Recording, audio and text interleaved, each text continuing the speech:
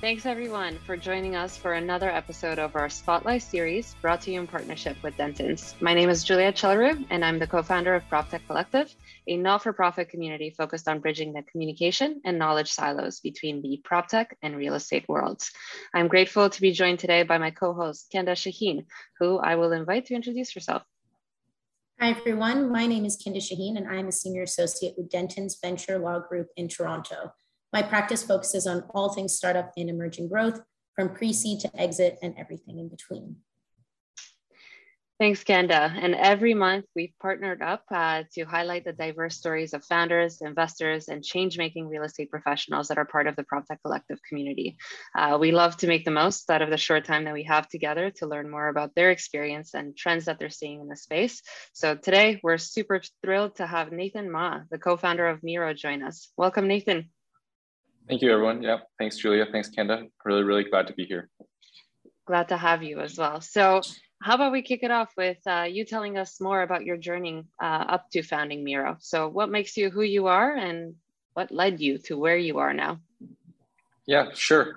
So, I mean, my background has actually always been through a lens of entrepreneurship. My family's all entrepreneurs actually themselves. So we have a family business on the west coast of Canada, or not so much the coast, but in the prairies in Alberta. And so I grew up in their family business kind of every day, seeing practices of entrepreneurship. We really went kind of forward in things, and they supported me throughout my journey, even when I chose to be an entrepreneur coming out of university, which is not always the easiest choice. So I'm lucky enough to have had that support growing up. That's amazing. Having spent a lot of times with entrepreneurs, having a support system is great, and it's lucky that you have it in your family. Yeah, it's interesting to have the history and sort of seeing it and growing up with it, and to not sort of be a first-time entrepreneur in some ways. But obviously the context of what you're doing now is probably very different from what your family did. For our listeners who don't know what Mero does, could you walk us through what the company is, what the business is, and the gap that you saw in the market for the solution that it provides? Yeah, for sure. So, really, from my kind of personal experience, I was fortunate enough to work in internships in real estate development in Southeast Asia between my degree. And then when I came back to Canada to do my master's degree at Queen's, that's when I met my co-founder. And it was really his sort of background and experience working for a large property management firm in Toronto and working in sort of the operation side of the business. His job was to sift through manual cleaning logs, actually. So we've all seen these pen and paper logs that are kind of tacked on the back of the door of the restroom. He sifted through every single one of those, put them into an Excel spreadsheet, and then that sheet became the single source of truth for multi-million-dollar contract renewal decisions. So obviously a very time-consuming, very manual sort of process. And that's when we met in university. So myself with a business background, him with the technology background as a computer engineer. We really kind of brought our sort of understanding or mutual understanding of commercial real estate and commercial property management specifically, and started working on Mero. So what Mero does is solve that core pain point. It's always been our thesis. We help improve the efficiency of cleaning staff and improve efficiencies for commercial property managers, and we really focus on the cleaning vertical. It's awesome to see how an idea from university, essentially a pain point from an internship, can turn into, a venture capital backed business. And I just love hearing that. I guess on that note, no path is linear in building a startup, especially the path of a startup. So I'd be curious to kind of understand from you and also from your co-founders, I guess, journey as well. Like, what was the process that you went through from start to finish to even start building out what you guys have at Mero? Yeah, so I mean, it really extends off that initial meeting. When I met Cole, we the first proof of concept for Mero was basically an Arduino strapped to a 3D printed shell. It didn't look pretty by any means, but we were able to talk to customers and put that into pilot sites. It's really the initial way for any business to start is talking to your initial customers and finding a way to test the product in order to kind of get validation for it. So we really put that hardware into client sites. We were able to test it. And we were fortunate enough to have kind of some of good backing from both the university and from the community in Kingston, where Queens is located. And actually, our first pilot site was in a healthcare facility associated with the university. So with that sort of momentum, we were able to quickly grow it, eventually move it to Toronto. And that was kind of the momentum that we needed to get the product out, validate it, and start to develop an MVP. So I'm curious, just that you said that you started in healthcare, which is kind of a very interesting market to kind of dive into and then try to have that as your first pilot. Curious to know, are you still in that vertical now? And from those pilots and where you are today, what are some of the lessons learned of what worked and what didn't work? Yeah, so that pilot really gave us a lot of learnings that we needed to kind of validate our customers. We initially started targeting commercial cleaning companies as we thought that they would be sort of best suited for it. They were also much more approachable. So when we were doing our initial cold calls and calling out to commercial cleaning companies, they were much more approachable than, say, a big commercial property management firm where, who knows who you would even pick the phone and dial. So we were actually kind of fortunate. We a lot of times reached the owners of cleaning companies directly.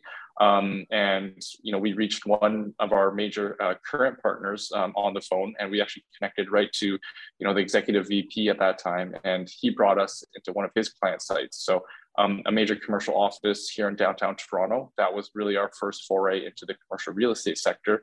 And from there, we realized that, this is something that's much, much bigger than, just commercial cleaning. Well, while that's a pretty major market, the real estate side of it could be much greater. And we really started to tailor the solution for that target market instead of just solely commercial cleaning. It's developed to really impact a lot of people in different verticals, but we've been focusing on commercial office as a key sector, but we also have deployments throughout healthcare. We have it in universities, hospitals, so it's starting to expand quite a bit into other verticals as well.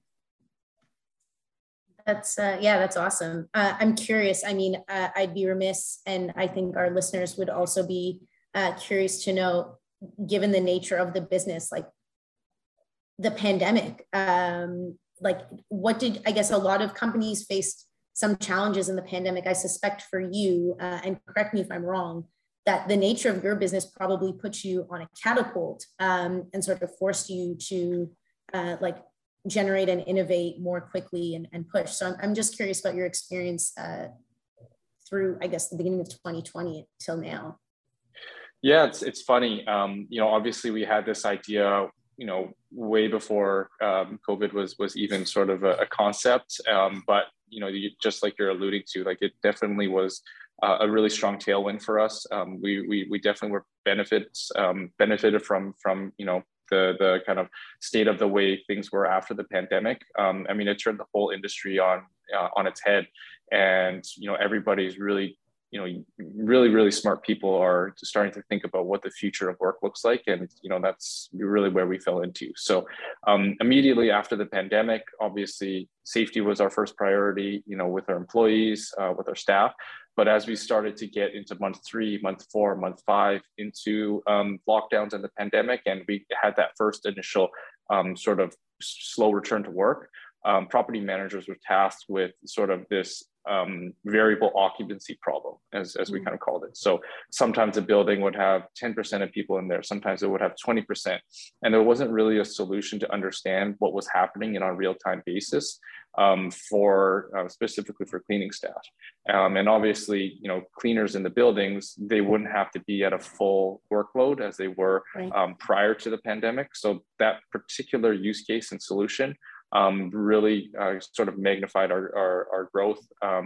We grew 3x over the course of the pandemic from about May until September 2020. And that's what really led us to, kind of realize a lot of, really solid progress for the business. We were able to raise a round and continue on our path towards, that future of work as we stand today in 2022. That's awesome. That's awesome. And it's super interesting because, we started off with like your journey and you said that it was an Arduino that barely looked like what your product looks today. And it's really interesting to see how, you kind of moved into this aspect of becoming a data first company, like helping people make better decisions about how they allocate resources and inventory management, etc. So I'm curious, obviously data is critical to the business that you're building. So I'm curious to know, like, with all the data that you have in the clients, like, have there been any surprising or interesting insights that you can share that have come from deploying Mero? Sure. Yeah. So a lot of times, we're sort of miscategorized as a hardware company. We really look at ourselves as you said, a data company or a software, empowered by hardware. And I think we're able to do this in 2022 much more effectively than we ever have.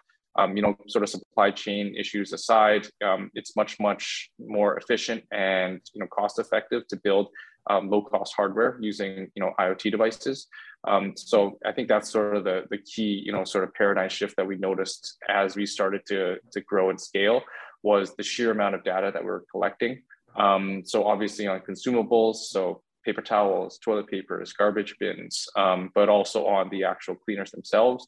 Oh no, we have what we call a beacon product that we provide to the cleaners that tracks their location, so we can determine how long is it taking for specific cleaning tasks, how many times have they visited specific areas, are they cleaning in a way that we would deem sort of like effective or efficient, and starting to expand this beyond just restroom areas, so into workspaces where people are more and more concerned about whether or not their area has been cleaned and sanitized than they have ever before. So we really have kind of grown our data collection abilities, and it was really actually a sort of growing pain for us as we started to scale, because we had so many insights that we wanted to create for our customers that, with a standard sort of, process that we were using in the past wouldn't have worked. So we recently shifted to a sort of a more efficient data process where we can, for example, do algorithms in the cloud, and we can sort of deploy those to customers much faster. And, we're going to actually release some blogs about this in our engineering blog in the near future. So really exciting that, we're at that point where, we feel like we're really innovating when it comes to our data collection and, more importantly, data reporting. And, we're pretty excited to be at the forefront of that for the commercial property management industry. That's awesome. I was going to say, do not automate yourself outside of a job. So what's,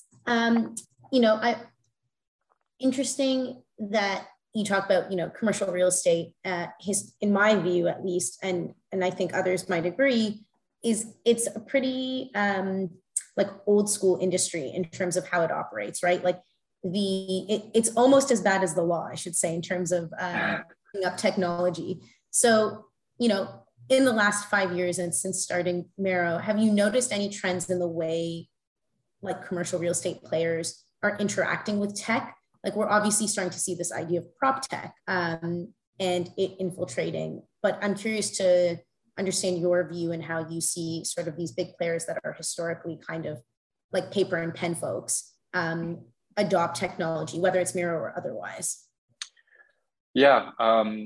So while I started the conversation sort of, making a little jab at, commercial real estate, how it's pen and paper, I would actually give them a lot of credit in the sense that the thoughtfulness and the level of sort of depth that we see a lot of our customers and partners thinking about how technology is going to affect the future of the workplace, but on commercial real estate has been really unparalleled. While it's a symptom of it is it might be moving a little bit slower than we would like as a startup who needs to move really fast.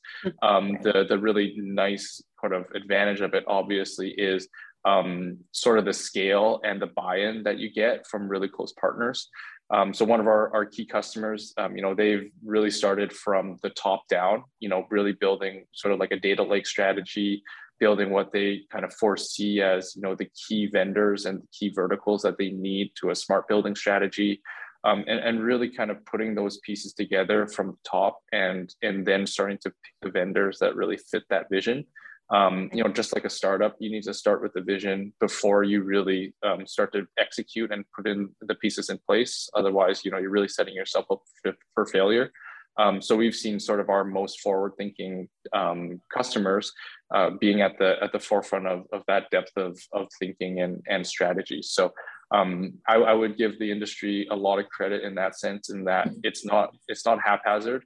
They're not throwing this in to try to get 10% ROI. They're trying to get it for 1,000 or 10,000% ROI over the next 10 to 20 years. And I think the scale of this industry really leans itself towards making decisions in that way. And for us as startups, we just have to position ourselves to be able to last for the long term. It's not a 5-year plan, maybe a 10-year plan, or even 15 or longer. So I think those are important things for us as startups when we're coming against slow moving objects like the commercial real estate industry. Meaningful change, not just change, meaningful change. Exactly. There's a big difference, obviously.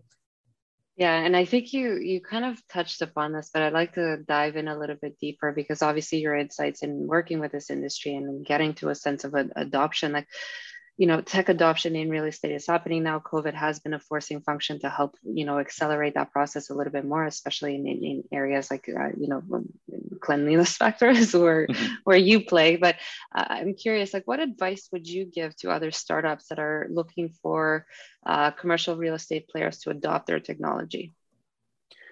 Yeah, so I mentioned our first conversations started with a key partner that helped, bring us into their clients' sites, and I think that would be my advice: is start with channels and find your ways into buildings with key partners, but then scale with direct. I think that's sort of the kind of really key sort of rule of thumb that I would say is, early on, you're going to need some references, and you're going to need some clients or customers that can be sort of your true champions, and they're going to need to really speak on your behalf in a lot of cases in the early days. But as you start to grow and you start to get to a solid footing, you need to amplify that message and go direct as quickly as possible.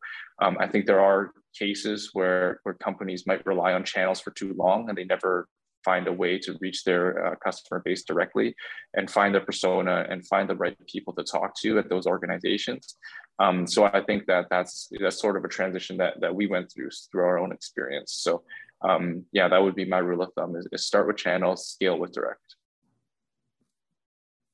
And in your experience, what has been the hardest or most unexpected part about taking the entrepreneurship path? I know it's in your family, it's probably in your blood, but what have you found to be the most challenging? Yeah, I mean, there's definitely times where I don't feel like I was born to do this at all. I think that, like you said, there's so many unexpected things that come up that there's no way that you can really prepare for them. So, I mean, I find myself always really thinking about, things even in my off time. And that's something I never really thought. I don't think many people can understand how enveloped you really become in a business unless, you've really, really been in it.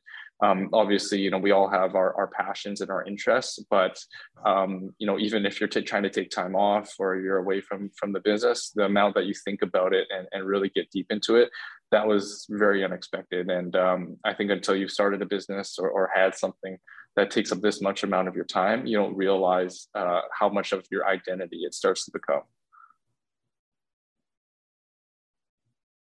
No, I think that's interesting. And I guess, like, you become one with your business, whether or not you like it, because as you say, time is of the essence. And I think everyone tries to optimize for using that time as efficiently as possible. So curious to maybe end it on a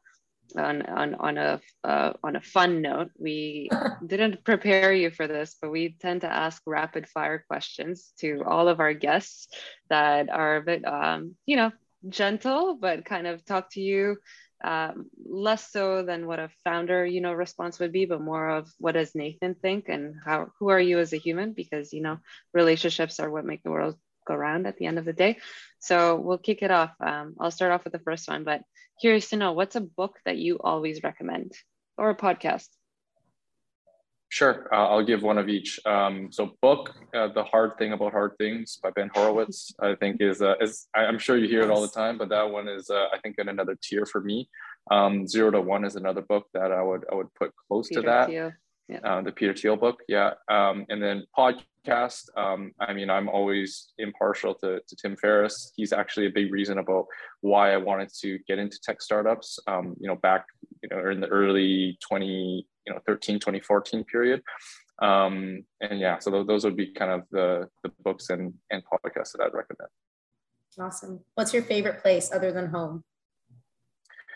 Favorite place other than home? Anywhere that I can play golf. Yeah, that's a big passion for mine. So yeah, I talked about always thinking about work in other places. That's usually where I'm thinking about it, is when I'm on the golf course. Not a bad place. Not a bad place. I love it. I think we should try it out one time. But are you a morning or an evening person?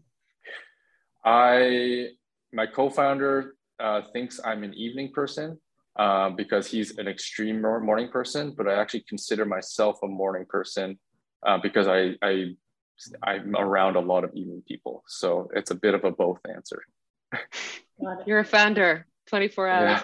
Yeah, exactly. So no 6 a.m. tea time is what you're saying. Yeah, I'm not quite a 6 a.m. person, I'll be honest. And what's one small thing you want to be better at doing, or something that you'd like to learn to do this year? Like a sport, a hobby? Yeah, so I guess sport-wise, I've always been interested in like water sports. I never got a chance to do that much in Alberta. People have told me to try sailing. I've never done that before. Nice. It kind of terrifies me a little bit to be out there on a boat, not knowing what to do at all. But that's something I'd like to try with someone who knows exactly what they're doing.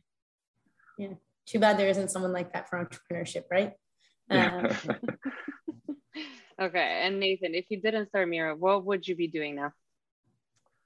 That is a good question. I don't really know. I would like to say I'd be, as passionately involved in some other endeavor as I am currently. But, I maybe I would like to say that I'd be doing something involved in like public health or like something to do with like addiction or addiction counseling and those types of things. That was kind of one of my other interests or other passions before I went into business. Awesome. Wow, that's like, it's very so like a great response. I haven't heard that one before, so no, but it's also very aligned. So you're kind of close, tangential to healthcare right now, so it's nice. Maybe it's adjacent. Journey. It's adjacent. Yes. Yeah. And one last question for you. This isn't really rapid fire, but the Proptech Collective is a community after all, and as a community, we would like to support each other as much as possible. So if you have any asks for the Proptech Collective community, whether it's hiring, a next capital raise, conversations with customers, what would it be? For sure. Obviously, introductions into our kind of target market and anyone in the property management industry would be no doubt an ask, but I'm always open to connect to anybody, anywhere. Obviously, these days things are much easier to connect on a call like this than they were in the past. But anyone in Toronto, happy to grab a coffee, and anybody else, happy to hop on a Zoom call just to connect and chat a little bit more. Awesome. And I'm assuming people can find you on LinkedIn or go on your website. How can people get in contact with you? Sure. Yeah, LinkedIn. You can look me up, Nathan Mah. I live and breathe Mero, so you can also find me through our website. And I'm not very active on Twitter, so I won't really recommend that way. It's okay. Neither am I. I find it's too hard to keep up with so much information. But Nathan, thank you so much for your time today. And also many thanks again to Kenda and Dentons for helping us bring the Spotlight series to life. For all of our listeners, if you share the same values or have an active interest in building up your professional network in the PropTech ecosystem, we encourage you to follow us on LinkedIn and Twitter and consider joining as an official member. We have both free and paid company memberships. So as also, we're always open to your feedback on future topics of interest. So if you have any suggestions, please get in touch with us at hello@proptechcollective.com. Thanks everyone again for tuning in, and I hope you guys have great weeks ahead.